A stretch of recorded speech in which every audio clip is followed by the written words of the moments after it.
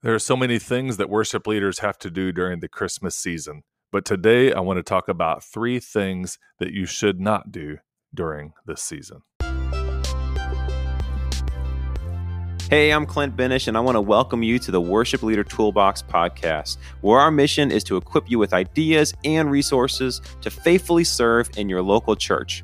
Please take a few moments to subscribe to this podcast and give it a 5-star rating and review. But for now, let's join Tim Price as we jump in today. Worship leaders and worship teams and tech team members experience probably as much as anyone the enormous burden around worship ministry during the Christmas season. With all the extra services, recordings, rehearsals, decorating, meetings, planning, chord charts, new songs, revamped old songs, scheduling, leading tracks, sound checks, conversations, it's only natural to feel a bit overwhelmed. But Christmas is still a great opportunity to reach people, and more than ever, here at the end of this year, people are searching for a hope that only Jesus can provide. Music part of worship is such a critical part of the Christmas season. It's no wonder that we have a lot on our plates, but we also know that it's worth it. But to top it all off, for this year, so many of us and so many churches are doing new things and using new methods to celebrate Christmas during the pandemic. The combination of all this and the growing to-do list caused me today to stop and think about 3 things that I don't want us to do. Number 1, don't give up. This isn't typically the best time to make rash employment decisions or decisions about how you feel about your church. When the going gets tough and schedules are out of control, it's easy to get down about your ministry and your role. Live through the valley, if you feel like you're walking through one now, and make a strategic decision about your job later if you need to. And really, there's a good chance that next calendar year will roll around in a month or so here, and you'll be chomping at the bit to regroup and refocus and lead your ministry well. And as you're not giving up on things, don't give up on the Spirit at work in you as you serve your pastor and your church in general. With all the multiple services and schedules and planning for special events around Christmas, there is some strain as opinions, options, and desires really abound within your team. Everybody has an idea for Christmas, and that's good. You want to capitalize on those. But stay engaged, stay connected, and help coordinate to the best of your ability. And don't give up on connections with your team. Now is the time to move toward your team and not away from. And then on a personal note, and this is probably for me more than anybody, but we can't give up on our basic habits and structures, such as devotional life, prayer times, healthy food, good bedtime routines, good sleep, and exercise. It's a season where it's easy to kind of throw in the towel and figure that we'll just deal with it later. But to the best of your ability, don't give up on those things. That's number 1. The second thing is that we shouldn't do at Christmas as worship leaders, and that is don't tweak your systems. Most of our worship leader planning and strategy systems get stretched during this heavy season. We're not really set up for the regular stuff, plus all the other stuff, plus all the little incidentals that just happen of Christmas time things. And so now isn't the best time to restructure or tweak your system. There's a good chance you may need to do some of that. There's also a good chance that your systems are fine for 11 and a half months of the year. But for sure, keep some notes about how you might like to change things in the new year. But now is not the time to make big sweeping announcements or emails sent to your team regarding the culture and the structure and the practices of your ministry. It's fine to have a simple goal this Christmas. And maybe that goal is just to, focus your team and yourself on leading great music this year, and make that goal a focus for yourself. And then you can tweak your systems and other things later. Another simple focus may be just building a relationship with your team. And some of that might just entail calling to talk to your team members, to talk through details or share stories, or spend time visiting after rehearsal instead of always trying to figure out solutions to issues that may be going on. Of course, all those things are important. And just the last couple of weeks, I spent some time with our folks just after worship, kind of hashing out what needed to be changed and what needed to happen. And I left both of those meetings kind of thinking to myself, yeah, I've got to lay low a little bit on some of the pushing hard for getting things done. And of course, we want to be excellent. We want things to be good, and they're great team members. They'll be able to figure that out.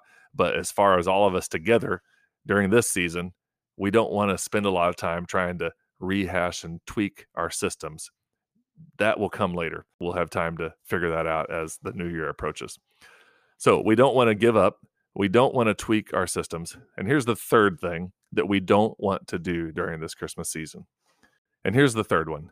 Don't forget to celebrate. And I know that's a bit of a double negative, but we need to celebrate and to share the good things with our team and our church. It might take a little more creativity to figure out how to celebrate your ministry this year, but it is going to be needed. And I'm thinking about one possibility for celebrating is to create just a quick newsletter specifically for our worship and hospitality team members to mark some of the milestones that we've hit since the spring of this year when the pandemic kind of brought everything to a screeching halt.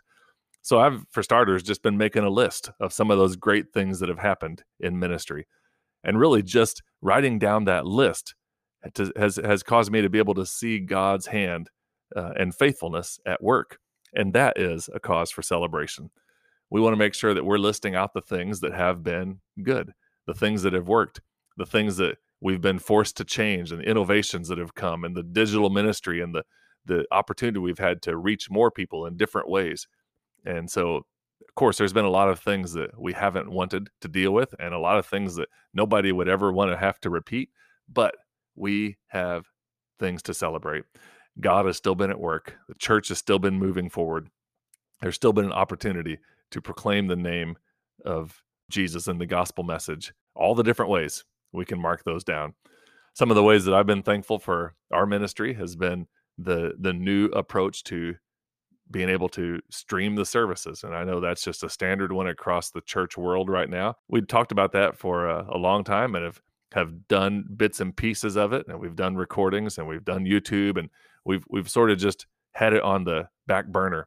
And then all of a sudden this year, we kind of wired up our buildings and our spaces for worship and made it possible with all the different team members who put a lot of time into this to stream the services and to do them almost concurrently as we've gone back to in-person worship and then back out of in-person worship. There's just a lot of different ways that we can celebrate and a lot of different things that we can share. We want to share that with our team members and encourage them with it. The second part of not forgetting to celebrate is not forgetting to celebrate at home. And this, again, might take work and it might take some creativity, but find ways to be available, emotionally present, personally available with your friends and family as you connect with them this Christmas season. And in all the ways that Christmas is busy, there are several things that have changed for this year. The in-person things have just shifted. The Christmas plays and concerts and brunches and other things that we've had on our plate for so many calendar years are all of a sudden wiped away, and other things have filled those gaps, but those things may not be quite as evening intensive. And so the recordings and the details might be more in the daytime, and for church staff, ministry, worship leaders, there might be more opportunity this Christmas season just to be at home, connecting on a personal level. Take advantage of that. Don't forget to celebrate Christmas with your family at home. Advent, followed by the Christmas season, is the start to the Christian year, and we have so much for which we can be grateful. So here's just a challenge to you. Have fun playing Christmas music this year. Whether you're on the spectrum of not liking Christmas music or loving it all year long, have fun playing it. Have fun leading, serving, and recording. Sing loudly and sing joyfully. And don't worry if you are rehashing stuff from the last couple years. In conversation with my brother, he was just talking about how in some ways people are longing the sense of Christmas 2019.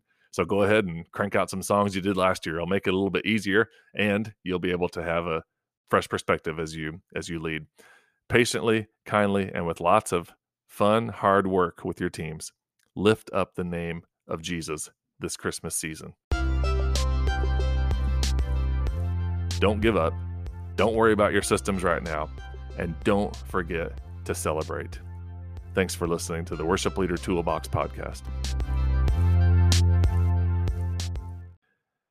Hey, a quick note here. If you're still listening at the end of this podcast, we appreciate you being a part of this and wanted to share about the Acoustic Christmas album. About 10 years ago, for a fundraiser for a mission trip, we recorded Tim Price Acoustic Christmas, all instrumental guitar. And it is available everywhere you listen to music: Spotify, YouTube, Amazon, Apple. All you have to do is Google Tim Price Acoustic Christmas. I would love to have you share that or add it to a playlist or use it for anything that might be helpful for you as you go through this Christmas season. And all the money raised from downloads and streaming and all those various ways that that album is out there goes back into Harvest Ministry and as a result into Worship Leader Toolbox. And so love to have you take part in that with us and listen to it. Just Google Tim Price Acoustic Christmas and you can pull that album up. Thanks again for listening today to the Worship Leader Toolbox podcast.